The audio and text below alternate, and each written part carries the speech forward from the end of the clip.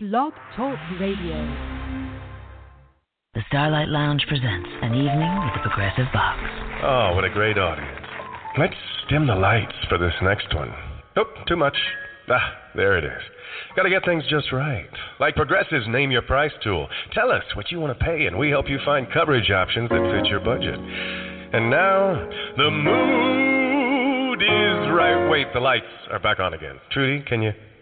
And now it's completely dark. Progressive Casualty Insurance Company and Affiliates. Price and coverage match limited by state law. Once upon a time, there was a new crossover that refused to play by the rules. It flipped the script and made all the others look like fools. Featuring styling that's sexier by far and handled like a rock star. Introducing the first ever Toyota CHR. Enjoy agile handling in the body of a seductive crossover that comes with standard 18-inch alloy wheels. The first ever Toyota CHR. The perfect ride to spin your own tail. Toyota. Let's go places.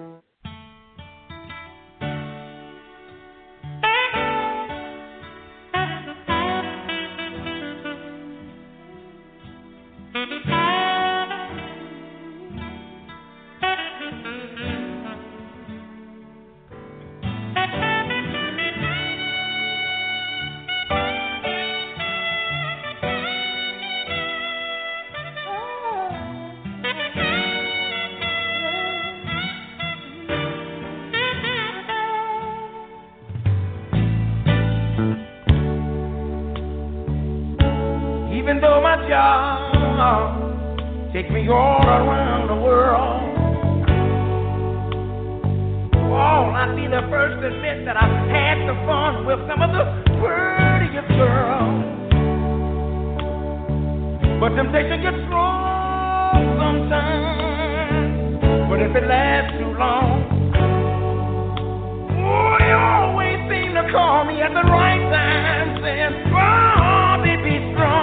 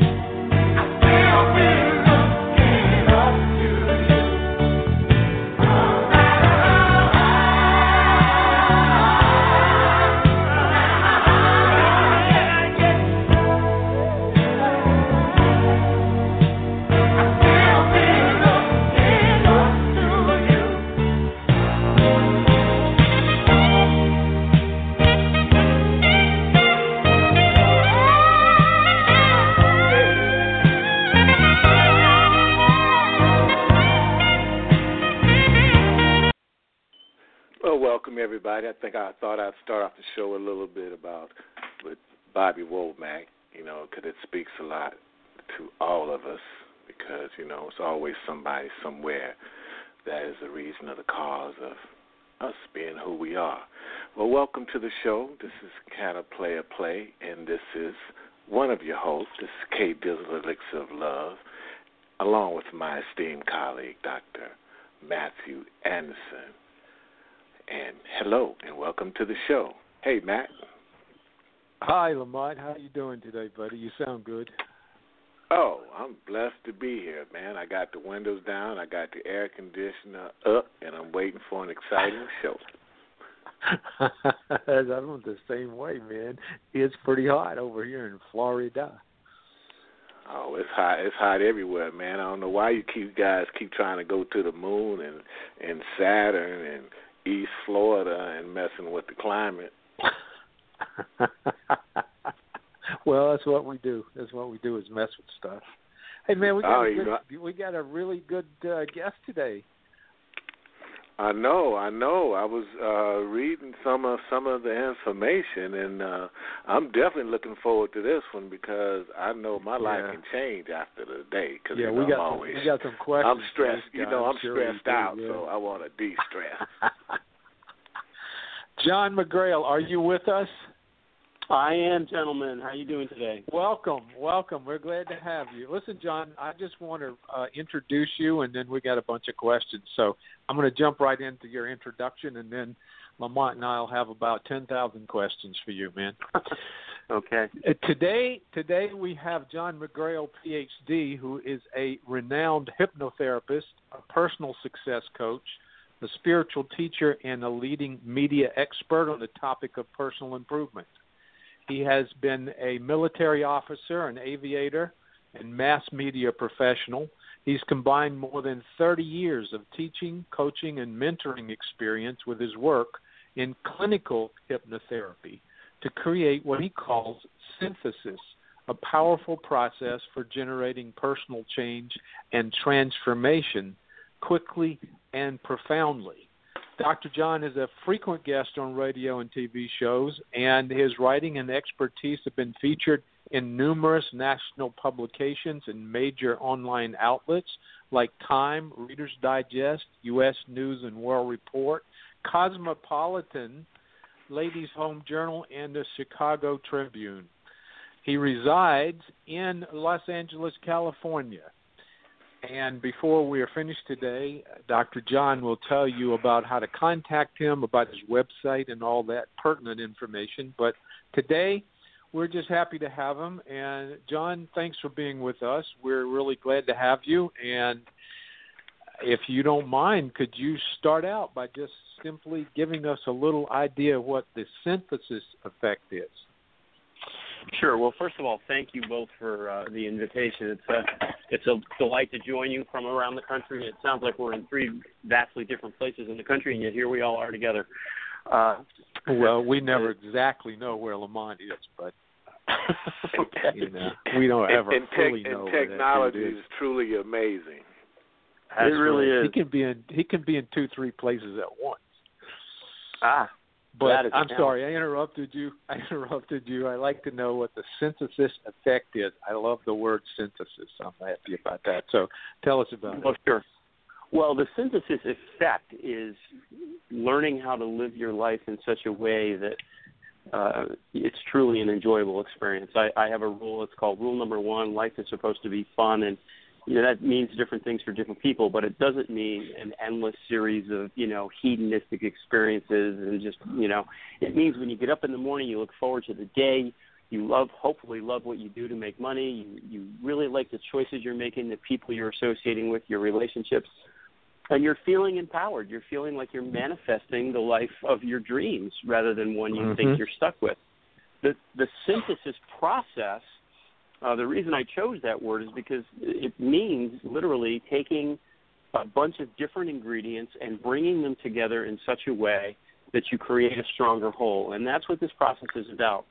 It's about using the conscious, logical, cognitive mind, which most of us are familiar with, through a variety of models, tools, and techniques, and getting it in alignment with the much more subtle and much more powerful subconscious part of the mind, which is really what controls most of our behaviors, attitudes, values, and beliefs, etc.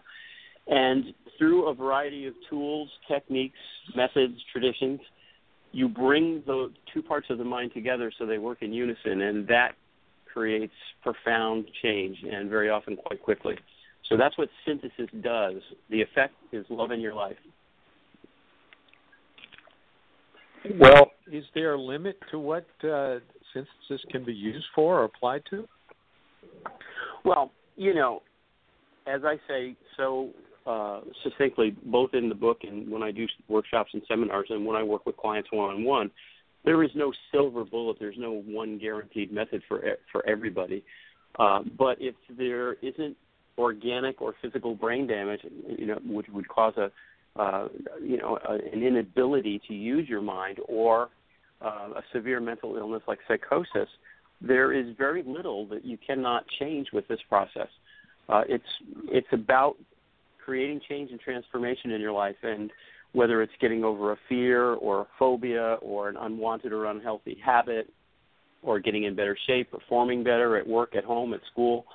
It really doesn't matter, because our behavior and our outcomes are all determined and start in the mind. And so when you get your mind working the way you want it to, it's amazing how easy it is to manifest. So it is virtually unlimited, yeah. And I guess my question would be is, can anyone benefit from this? Yeah, anyone can, because I have a theory, and this is based on many, many years of working with people in a variety of situations. But my theory is that everybody has everything they need within them to create and manifest whatever they want. So if you have a desire, and that's number one, you've got to really want it, and you're willing to commit to the work, because it's not magic by any stretch of the imagination. And I get people that want magic, and I have a magic wand at my desk, and I take it out and I say, if I could tap you on the head and make it all go away, I would. But if you truly have a desire to make a change in your life, I don't care what the change is, and you're willing to commit to the work, and that means going through the process and using the tools, then, yeah, virtually anybody can benefit. Even Matthew. That's a loaded question, because I don't know Matthew, but I'm gonna take a chance and say even Matthew, anybody. Okay. Well, good man. There is a God. There is a God. Now I got at least one person on my side today. I figure if it worked for me, it must work for anybody, because I was a very unhappy camper at one point in my life. So. I don't know, Matthew. Dr. John really didn't go out on the limb. He said he's going to take a chance. That meant the jury might still be out on you. Listen, man, I will take what I can get. If he's willing to help me out, then I'm willing to take some help here. John, you said it says here that you are a clinical hypnotherapist, and I imagine you use that in synthesis. What's a clinical hypnotherapist? Well, hypnosis, is first of all a natural state of consciousness that everybody with a normal brain does every day. We all do have naturally hypnotic moments. Hypnotherapy is using that state of consciousness to help people facilitate change in their lives. And the reason it's a very powerful facilitator of emotional, behavioral, even physical change is because it allows us to work with that very powerful part of our minds called the subconscious, which is operating automatically sort of beneath our awareness, and which operates very much like a computer. So hypnotherapy is using hypnosis in a therapeutic modality to help people create change in their lives. It creates a very open, receptive state of mind. The best example I could give, and everybody will get this, I think, is when you watch a really, really good movie and you get totally sucked into it. For those 2 hours, you forget everything else, and you are having an emotional experience. The movie causes you to feel things. It could be fear or elation. It could be terror. It could be sadness. It doesn't matter. But consciously, the movie is a complete illusion. It's not real. A bunch of people made believe something was happening. They took a picture of it, and you're watching the images. But because you're in hypnosis in that situation, and your subconscious mind can't tell the difference between reality and illusion, you are receptive to the suggestions, and you create feelings. Hypnotherapy is very similar to that, except we do it at a much more profound level, so that, at the end of the movie, the screen goes dark, the lights come up, and you walk out and say, I wasn't scared. Well, yeah, you were, but it doesn't last. With hypnotherapy, we use hypnosis to create that state of mind at a very profound level and then help the subconscious mind. Again, it works very much like a computer, sort of take out the buggy software, the patterns, the attitudes, values, beliefs that are holding you back, and reteaching it or reprogramming it new ones so that they coincide with what your conscious desires are. For instance, real quick, someone is a smoker. They smoke cigarettes. They're addicted to cigarettes, and consciously they don't want to do it anymore because they know it's killing them. Maybe they're getting short of breath, and it smells, and it costs a lot of money. But their subconscious mind is so ingrained that smoking's part of my life, it's very, very difficult. There's a conflict between the conscious desire and the unconscious response, which happens 10 or 20 times a day, time to smoke, time to smoke, time to smoke. With hypnosis, we actually talk to, theoretically anyway, we're not exactly sure how it works, but we don't know how aspirin works either. But with hypnosis, we create a receptive state of mind and reprogram the subconscious mind to think that smoking is unpleasant, that it's undesirable, and with reinforcement, that becomes the new program, the new default. And I'm a perfect example. I was an addicted smoker for many years, and 16 years ago I went through this process, and I don't even think about cigarettes today. I'm the same person, but my subconscious mind is working differently. That's a bit of a long answer to what seemed like a very simple question. No. It was a good answer. I'm glad you took the time to explain it. Now, the one thing that you left out, I would like for you to go back to is usually the word clinical is not connected here. So I'm asking you to explain that connection. What does that mean? Okay, well, depending on where you are in the country, the term clinical hypnotherapy is either used or forbidden. We are not doctors by any stretch of the imagination. We're not MDs, and we are not psychotherapists, although some psychotherapists use hypnosis. But a clinical hypnotherapist is a person that uses hypnosis in what we would call a clinical setting. In other words, we're not just doing it to entertain people like a hypnosis show. Yeah, good. And again, in some states, it's not even legal to use that term. In California, it happens to be, as long as you provide the disclaimers that you're not practicing medicine or psychiatry or psychotherapy without a license.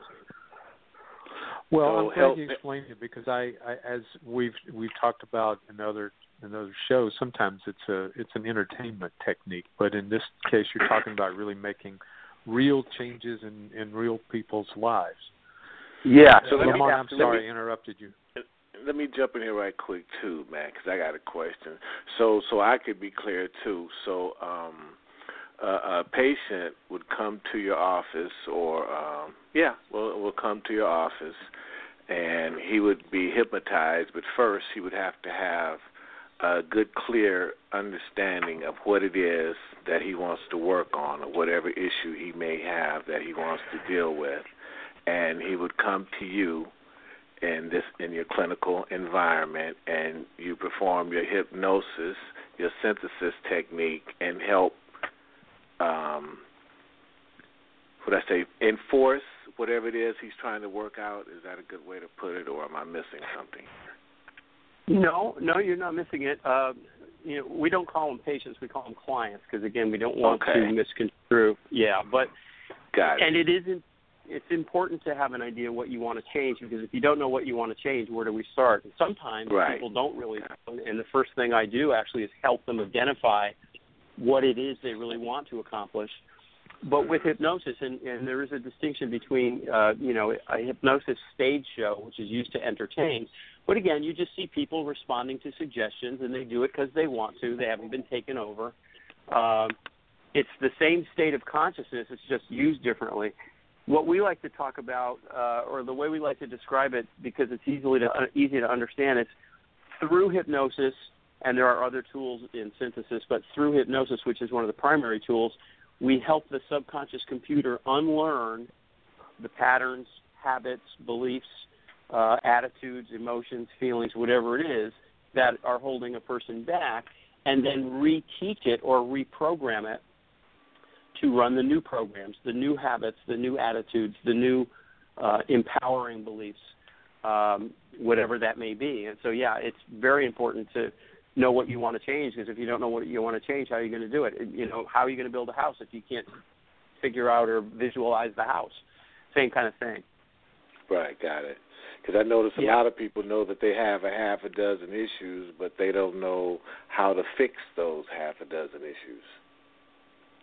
Right, and that's that's a really good point, because most people don't realize that every human being on the planet, we all have a natural resistance to change. So even when we know that a change in our life would be good for us, we'd be happier, we'd make more money, whatever it is, it doesn't really matter, better relationships, even though we know it would be good for us, it's really, really hard to do without assistance. And the reason for that is this natural resistance. The term that is used in behavioral science is called homeostasis.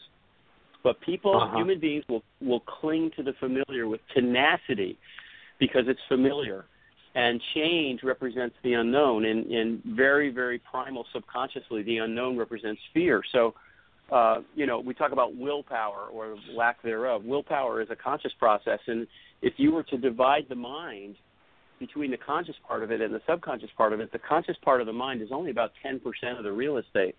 Your subconscious is 90%. It's much more massive, much more powerful, processes much more information more quickly than the conscious mind. And willpower is a conscious process. So if you're trying to override a very long-held fear or habit or pattern through willpower alone, it's like a tug of war. That's the way I describe it in my sessions. It's like 10 guys, the conscious mind is pulling one way on the rope, and 90 guys, the subconscious mind is pulling the other way. Who wins? It's just, for most people, willpower simply isn't enough. We have to get through that resistance and get to the subconscious level, which is where the computer, so to speak, lives. I hate to use that word, but that's really how the subconscious works. It happens all by itself once it's programmed, and essentially reprogram the computer. And that's where the need of help comes in right there, because doing it alone is virtually impossible. For most people, it really is. And, it's really interesting, too, because there's a stigma, I think, in modern Western culture about getting help for, if you have a toothache, you go to the dentist. If you break your leg, you go to the doctor and they set your leg. But God forbid if you have an emotional or a behavioral hold-up or something that's, holding you back in life, there's this stigma about seeking help for that. We're supposed to suck it up and get through it or find a way. And for the most people, it just isn't possible to do. And I get people that, they have been trying for years, and they come into the office and they say, you're my I've tried everything and nothing's worked. And then they come for help, and in a few weeks they're a different person, and then they say, why didn't I call you first? And it's not because there's something wrong with you or that you're weak. It's just because of that functionality of the mind. That natural resistance to cling to the familiar is very, very powerful, and in some people it's crippling. So there's a question I have here about your methods are based on something about creating your own reality. Can you talk a little bit about that idea? Sure. Yeah. Well, it's interesting if you think about it, and I'd invite the listeners to just take a moment. We tend to think that life happens to us. We fall victim to circumstances, and that concept of victimhood is very popular. It's, oh, woe is me, I have a bad life, it's happening to us. And ironically or interestingly, even though it feels that way, that's the perception we get, what scientists are proving in some incredible experiments is that we literally do create our own reality. The process of living is an energy exchange between the being, the person, and his or her environment. You take energy in a multitude of ways. You see, you hear, you touch, you taste, you smell, you eat food, you drink liquids, you breathe in air, and energy goes out in a variety of ways. You breathe out, you think, you move, you pee, you poop. So we got energy coming in and energy coming out. We call that living. Well, what they're proving in labs around the world is that all energy at its core is the same. And energy flows along lines of attraction. So essentially, the energy you're putting out through your thoughts, through your behaviors, through your actions, has an effect on your environment. And it largely determines what you attract back into your environment. And so even though it's inadvertent for most people, most of us don't create a bad or a painful life on purpose. At least most of us don't. But nonetheless, the science is there that we literally, through our energies, how we focus our energies, our thoughts, our behaviors, literally manifest what comes into our lives. So the whole synthesis process is helping people learn to control and use their energy in a way that serves them rather than in a way that holds them back.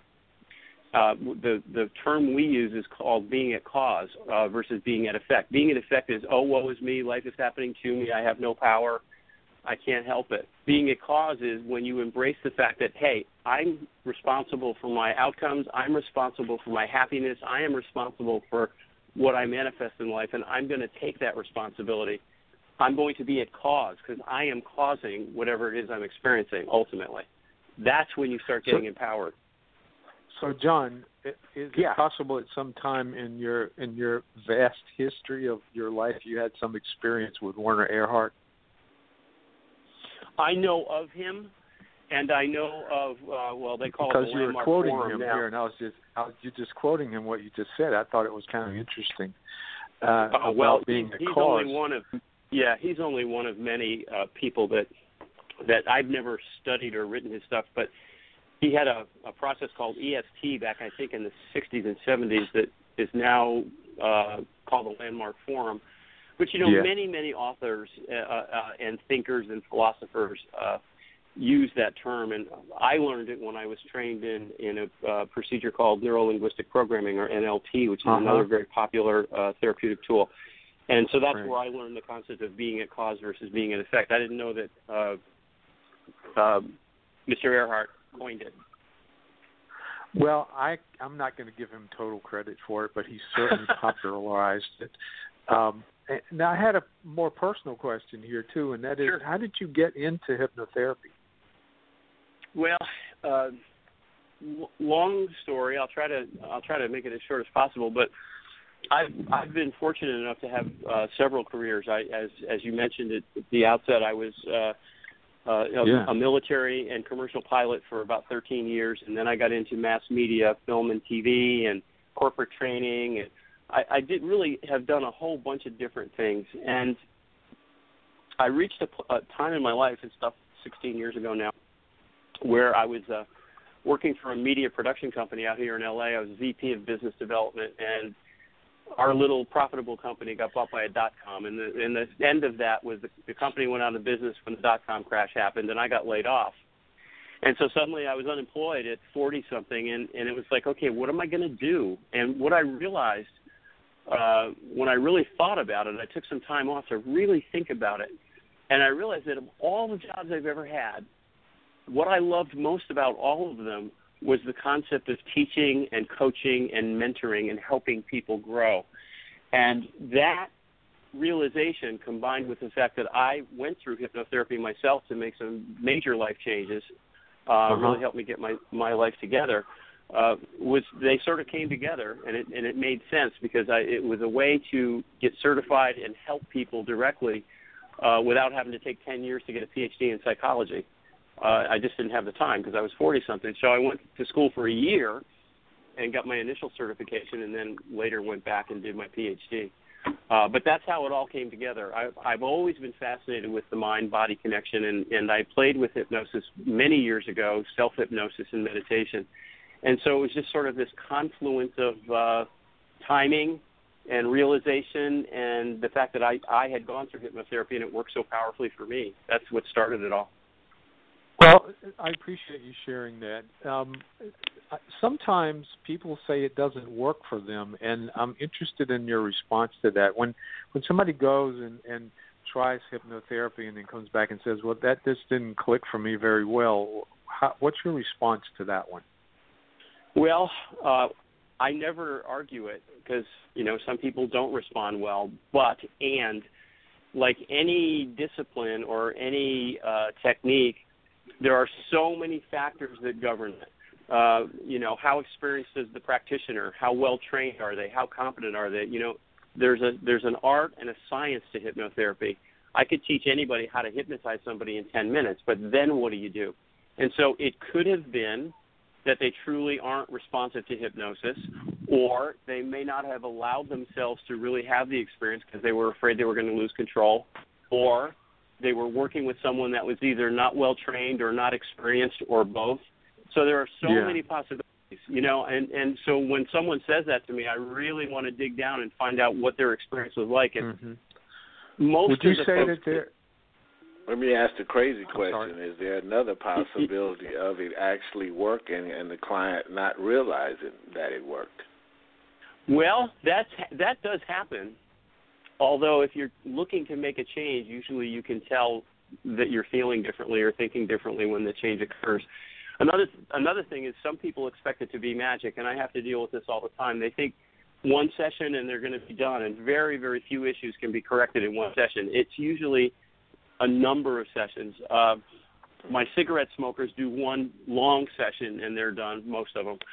But for everybody else and for pretty much any other condition, it takes some number of sessions, and again, it depends on the practitioner. Some people are really, really good at this, and their clients get results quickly, and some people just aren't very good or not very well trained. Would you say, John, that there's a personality type that doesn't respond well to it, or is it more complicated than that? It's more complicated than that. Most personality types, like I said, going back to the beginning of our conversation, if someone has an issue and they truly want to change it, and the desire is genuine, it's for them. It's not because someone thinks they should change it, but they want to. There's a very small percentage of the people that cannot experience hypnosis for one reason or another. It's just the way their brains are wired. Very small percentage, maybe less than 10% of the population at large. So, there's just so many factors involved. But over the course of I've been in practice now for almost 16 years full time. I've had maybe 2 or 3 people that absolutely could not enter the state for whatever reason. They wouldn't let them. They were too afraid. And a couple of them were early on in my career, and if I knew then what I know now, I probably could have corrected that. So not very many people don't do well. When you said that people really want to change, what are the signs from your perspective that somebody really wants to make a change? Well, first of all, they reach out for help because they've probably tried to do it themselves and failed or not succeeded. I hate the word failure. And what I do, of course, when people come to a workshop or a seminar, it's different than private sessions. But when someone calls me to come in, I always take about 15 or 20 minutes on the phone to find out a little bit about why they want to come in, what their motivations are. And it doesn't take long to determine whether someone is truly, genuinely wanting to change or they're doing it because someone says, hey, you need to do something. You need to quit smoking. You need to lose weight or else or whatever. You'll be way better off if you do this. That I don't ever take those cases because they don't work. Well, do you work with people who have addictions in addition to cigarettes? Oh, yeah. Yep. All kinds of substances, although with mind-altering drugs like alcohol and or other intoxicants, it very often also requires additional support. And one of the best ones is a 12-step program, a sponsored program where there's someone to provide 24/7 support for the person. And again, it can be a slippery slope because when you're talking about mind-altering drugs, we're using the power of the mind to create the change. So I tell people that come in with issues along those lines that they have got to stay sober while we're working together in order to get sober permanently, and they usually require that they also enlist in a 12-step program of some sort and get a sponsor and show me evidence that they're actually going to meetings so that I know that the desire is genuine. It can be helpful, but that's a much slippier. I was going to say I can't even say it. Slippery? Slippery. Oh, my goodness. What a time to have your brain lock up. Very slippery slope.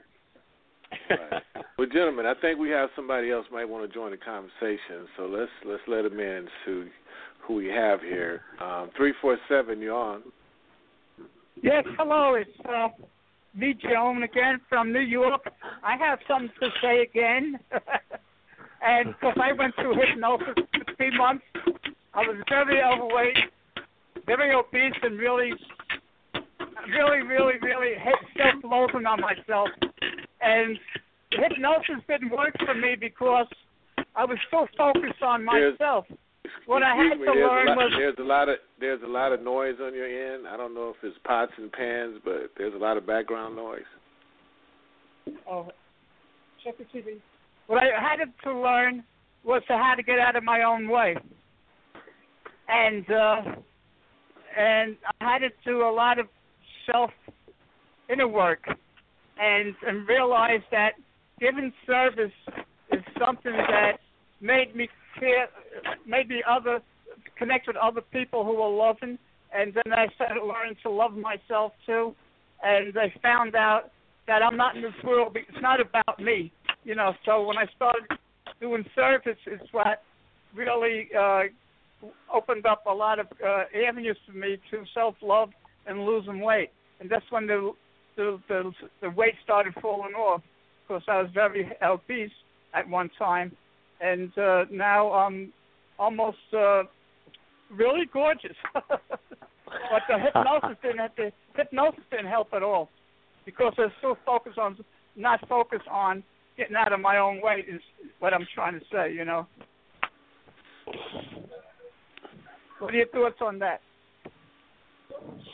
Well, if you're asking me, sir, I'd say, first of all, congratulations that you found your way. And when people call me with weight loss, I always tell them that I don't do weight loss. What I do is help them learn to love themselves and like themselves so much that the choices they need to make in order to lose weight become natural and compelling, which is eat less and move more. That's the only way you lose weight. But you found it through being of service. You discovered your true self-worth and self-esteem, and that triggered better choices, and, you know, that's how it works. So it's not like you can hypnotize somebody and they suddenly are not going to want to eat or they're going to get motivated. You have to teach them to really love and care for themselves. That's how I do it anyway.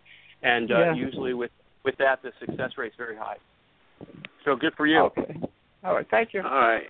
Thank you for your call. Thanks, Joan.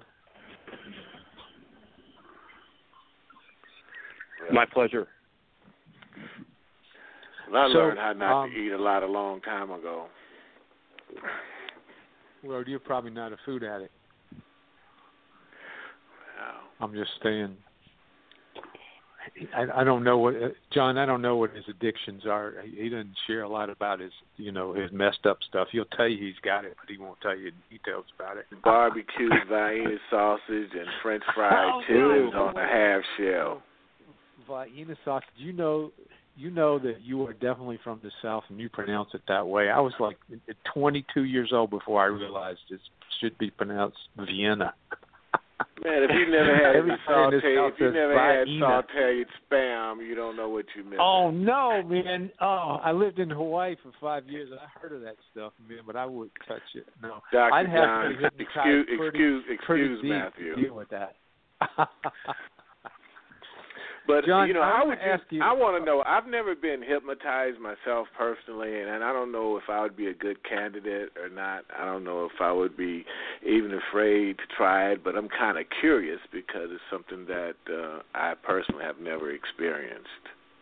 Mm-hmm.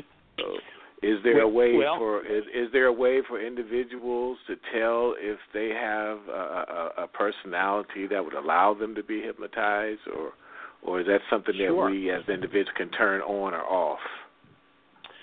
Well, again, it's a natural state of consciousness. So the first thing I would ask somebody that asks me that question is, are you able to watch a movie and get completely lost in the movie and feel feelings? That would be the first question I would ask, and 99% of the time the answer is yeah, absolutely, it happens all the time, which means that you have the ability of being in hypnosis. Do you ever daydream and kind of lose track of time? Do you ever zone out on the freeway and then suddenly, where's my exit, or how did I get here? Those are all natural moments of hypnosis. So if you experience that in your life, then you have the ability of entering hypnosis quite nicely. Then it's simply allowing whomever is working with you to guide you into that state of consciousness. Because, again, remember, it's something that we all do every day, and it's about allowance more than anything. If you let your mind do what it knows how to do, it will do it. But some people are so worried that they're going to lose control, that the hypnotherapist or hypnotist is going to take over their minds and make them do something they don't want to do, which, I tell people all the time when I do workshops and seminars, if I could make people do what I want them to do, we wouldn't be here, I'd be the most benevolent ruler of the planet that ever lived, but it just doesn't, it doesn't work that way. I'm trying, but so far, no soap. Hey, look, I just want to fly F-15, and you can win with me.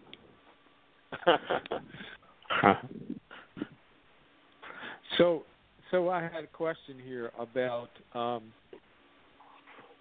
how do you help a person who comes to you and says, I'm thinking of a client I have, and how do you help a person who thinks of himself or herself as a victim and says to you, hey, this has been a theme in my life. I've come to you because I think I want to make that change. What's the procedure that you might begin with dealing with that person? Well, one of the things I do with everybody in the very first session, or when I do a workshop or I do a seminar, a synthesis workshop or a synthesis seminar, is I go through what I call the quantum reality equation, which is one of the models of synthesis, which is a very simplified diagram. It's in my book that shows people the science behind the concept of creating our own reality. It just shows the energetic flow from interacting with your environment to the energy of your reality. Mm-hmm. And it's a very, very simple diagram. And if you ever take a look at the book, it's in the book, and I go through it with my readers. But once we've gone through that, they have to face the fact that, okay, it feels like I have no control. It feels like I'm a victim, but in reality I'm not. And once they embrace that concept, and once they embrace the fact, and it is a fact, that they already have whatever it is they need to create the change they want inside of them, what I do and what people like you do, we help them tap into those resources, those abilities. And in so doing, and this just happens to be a way that works for a lot of people, then they take over, they take control of their lives, and then they become great manifestors. But that's what I do. I gently take them through and show them that they're not really victims. And most folks get it right away, and you can see the light go off, and then you're off to the races. Hey, maybe there is hope for me. Wow. I didn't know I was doing this myself, but I guess I am. And so if I'm doing it, then I can undo it and do something else. And that's where we go from there. So do you work with people in groups, or is it mostly, I know you said you do seminars, so I imagine that's a group of people that are together. Yeah, I haven't done a lot of this recently, but I had some corporate clients that I work with their sales teams and their customer relations people and their management to help them improve how they communicate and teach them subconscious communication, which establishes rapport. But I also do, I do workshops and seminars when able that sort of teach people the whole concept of synthesis. I don't do a lot of group hypnosis because it's such a personal experience that not generally speaking, everybody responds differently. So it's hard to do a group and show them hypnosis. But I teach meditation and I teach the models of synthesis, the quantum reality equation, the formula for change, and a lot of the tools and techniques that are in the book are great fodder for a seminar and workshop because it shows people that, one, they're not alone. So many people think that their issue is it's them. There's something wrong. Oh, there's something wrong with me. Yeah. So they say, hey, I'm not alone, and everybody's got stuff. Mm-hmm. And in fact, I'm starting a new video series that's going to be coming out weekly for anybody that's interested. We can talk about how to sign up for it. But the first episode, which is going to be released shortly, is about the fact that, hey, listen, everybody has issues. There's nothing wrong with you. You're human. It's part of the deal. And then here's how you got this way. Here's how we all get our stuff, our issues, our limiting beliefs, whatever it is that's holding us back. And here are tools. Here's a set of tools that you can use to change that. And here's a method to use the tools. And so that's what the synthesis workshop is all about.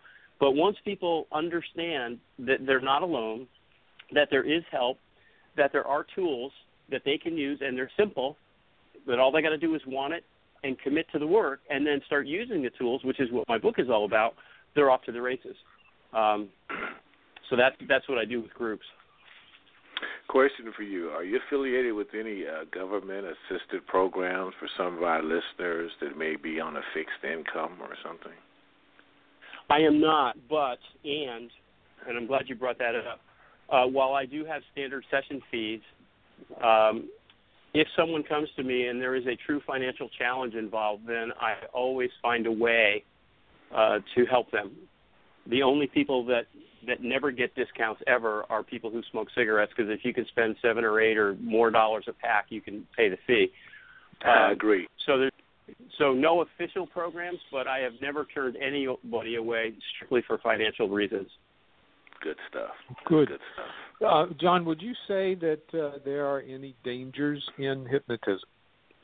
No. It's a natural state of consciousness. We all experience it every day. When you fall asleep at night, that's another natural. When you fall asleep, you go from conscious, awake, you close your eyes, and you go through this process until you're asleep.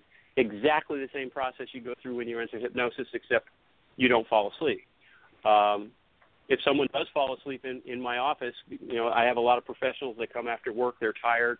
I have a recliner that's very, very comfortable, and they'll try to go past hypnosis into sleep, and I just wake them up. I got a little rubber hammer behind the chair, and I whack them up.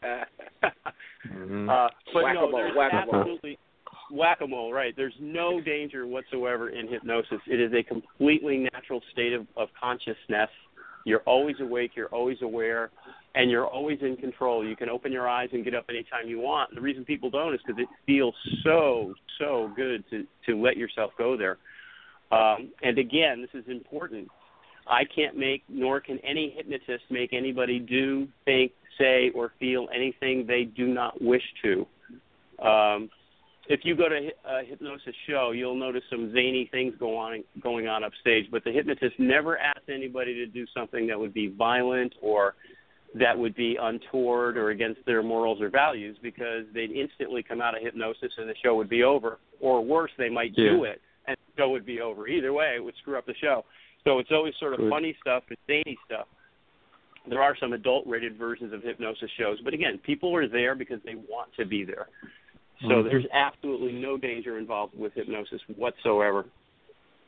Well, I have another question, and I understand it could be complicated to answer, but particularly since you live in California. But do you have a kind of an explanation of what's different between what you do and psychotherapy?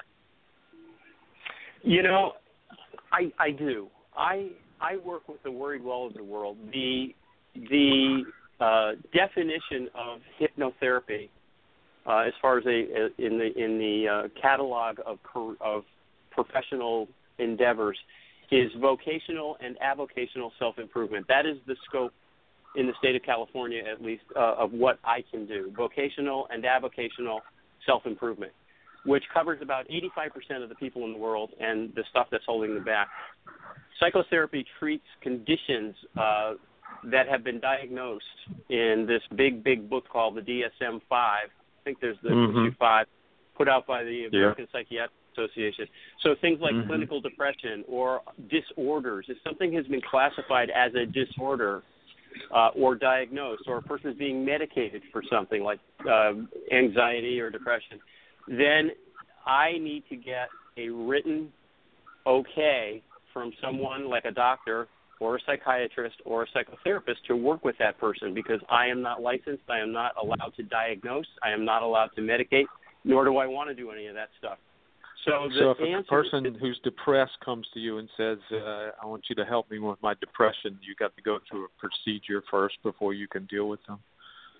Well, if they are clinically depressed, if there's been a diagnosis, or if I suspect, based on my training, that it's beyond vocational and avocational self-improvement. In other words, someone can just feel a little blue because their girlfriend broke up with them and they're feeling down.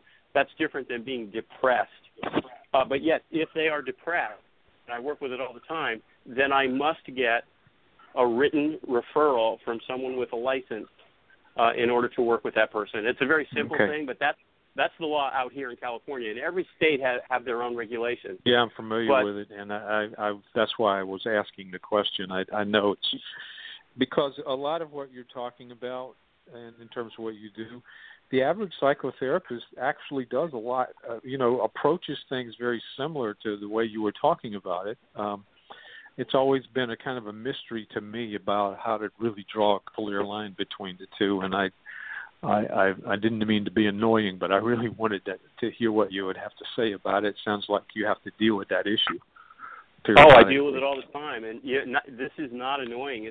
It's one of the first things that a good school of hypnotherapy teaches their students is the difference and how to recognize it, and how to know when someone who's coming to you is on the other side of that vocational and avocational self-improvement definition. And, there are some times when there is a thin line, and, we are required to uphold the same ethics as any psychotherapist or psychiatrist, and we use the same code of ethics that are published by the American Psychological Association, and that is, number one, do no harm. So if you have even an inkling, a suspicion, I never, ever compromise that. If there's even an inkling that someone may have more than just a habit, that stress could be an anxiety or something could be, a disorder, I either refer them to a psychiatrist, because I have several that I work with, or I ask their doctor to say it's okay for them to do hypnotherapy. I never, ever mess with it, so don't think there's no annoyance whatsoever. It's a really important distinction. Okay. And there are a lot of people that don't make that distinction, and, that's scary. Well, that's good for our listeners to know the difference, so they'll know how to understand and decipher for themselves. Well, yeah, if they're seeing somebody for something, if they're being medicated for something, if they've been diagnosed with something, then it's a cut and dried situation. And that's very often the case. Well, I had a question that's related to something that's in your bio, and you talked about spirituality. Yes. Could you say a little bit about how spirituality, your way of approaching it, and how it might relate to your work? Sure. First of all, the first distinction I make is the difference between spirituality and religion. They are very, very different. They are meant to come together, and very often they don't. Most of the world's problems are religious-based, unfortunately, but that's neither here nor there. I derive my concept of spirituality from the native indigenous peoples of the world, most prominently Native Americans, because they're right here and they're easy to study, but all of the tribal cultures, all the indigenous peoples of the world were very, very spiritually based as far as their philosophy as to what their place was in the universe and how they interacted with it. And it's really about knowing that we are all energetically connected, and that there is this force, if you will, we can call it soul, we can call it spirit, we can call it pure consciousness, that connects all of us. And that's what the Native Americans and other Native peoples believed. And the interesting thing was, if you look at their history, a lot of the issues that we have to deal with today in Western culture, like obsessive-compulsive disorder and bipolar and depression and all these weird, zany conditions that people get. If you look at the tribal peoples of the world, they didn't suffer from any of that stuff until they were exposed to Western thinking. So they had a very simple way of going about doing the business of life. Live in balance with yourself, with the earth, with other people. Know that you are part of a greater whole. Nurture that energy.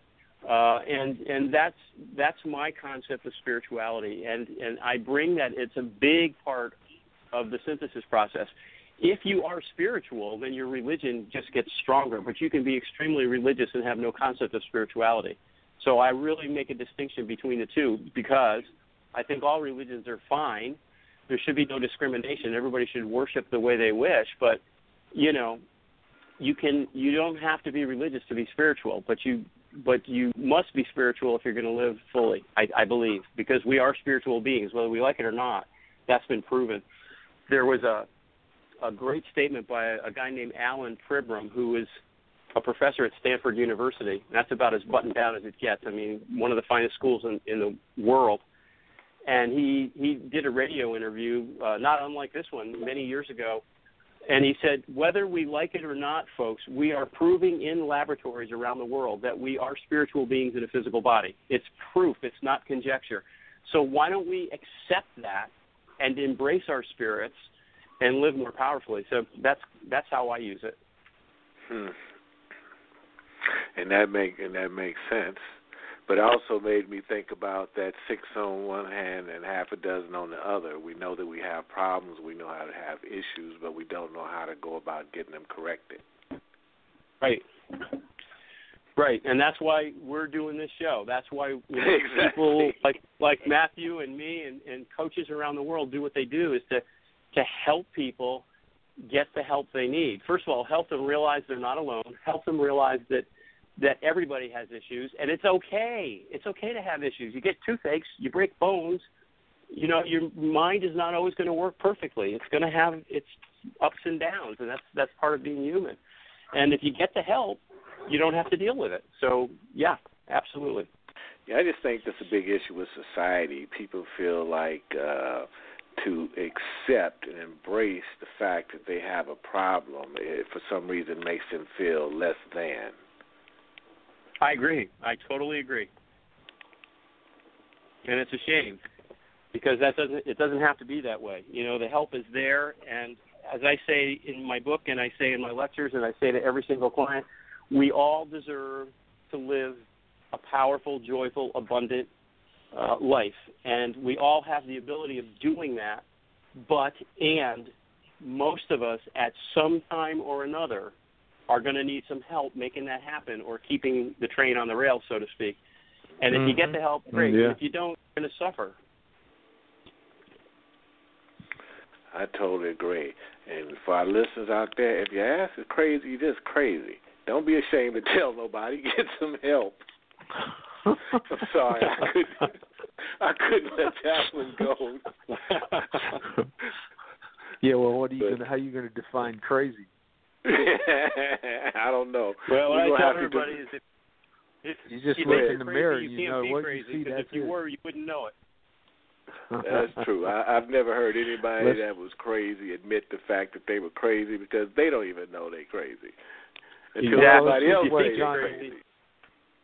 What John is saying is true, though, is that we all really do need some help in one way or another, and you know, it's anybody who wants to be really good at something in this world always gets training. They get help. They get guidance. They get coaching. They get support. And, you know, if you want to be a great golfer, you don't do it all by yourself. You get all kinds of teachers. And I think the same is true about any process of life that we want to have, our relationships, our future, our dealing with our fears, whatever. We're really made to reach out to each other. That's a natural, normal thing, and I agree with that. So we're almost to the end. Lamont, I'm thinking that we might want to get John to talk a little bit about how people can get in touch with him and do a little commercial for himself here. Yes, sir. Well, thank you so for it, much, John. Well, first of all, again, thank both of you for the invitation. It's been a great time. I can't believe how fast that hour went. But I am available for complimentary consultations. People can reach me through my websites. I have two. One is drjohnmcgrail.com, DR, and my name, johnmcgrail.com. My hypnotherapy website is very simple, a long word, but very simple to remember. Hypnotherapy Los Angeles, all spelled out, one word, hypnotherapylosangeles.com. On my website is tons of information, but also my email address, my phone number. And if someone emails me or calls me, I will respond personally. I don't have my people do it. I do it myself. And if you're thinking about getting help, I have clients all over the world. With the beauty of technology, I can work with people anywhere. But I may or may not be the right solution, but I'm certainly happy to help people find the right solution for them. So if anybody reaches out, they will get a personal response, usually within a day. I welcome that. And thanks again for having me on here. If you're interested in the book, The Synthesis Effect, it's available on Amazon or BarnesandNoble.com. The Synthesis Effect. A lot of people have read it and think it's pretty good, so I'll just go with that. I'm not going to disagree with those reviewers, but it is a way to understand how and why we get into trouble and how the tools of synthesis can help us get out of trouble. And it's a pretty easy read. It's meant to be fun. I certainly talk about, like I said, I had stuff. I went through my own process of rediscovery, and it's a joy to help others. So again, both of you, thank you so very much for your time. Great questions. Well, you're welcome. It was you. lovely. It's definitely been an honor and a privilege, and we definitely enjoyed you. And I'm sure our listeners got a lot of valuable information. Absolutely, I know John, Matthew thank and I you will so be in much. touch with you soon, and thank you so very much. Thank you, guys. Have a great one. Take care. Bye. You too. Bye-bye.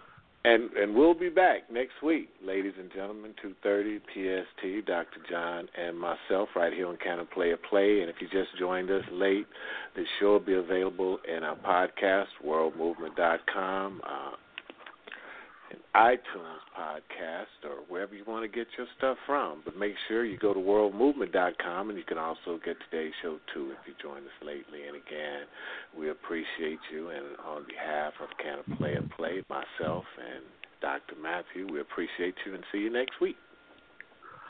God bless you. Bless ya.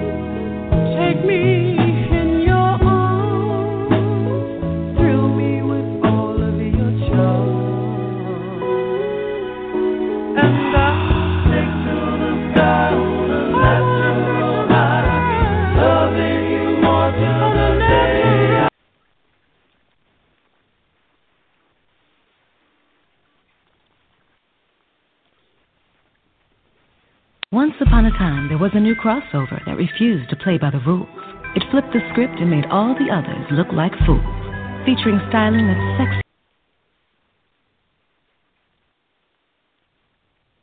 Hi, I'm a helpful Southern California Honda person, and recently we've been doing random acts of helpfulness, like surprising a deserving dad with a brand new grill and helping give back to our veterans.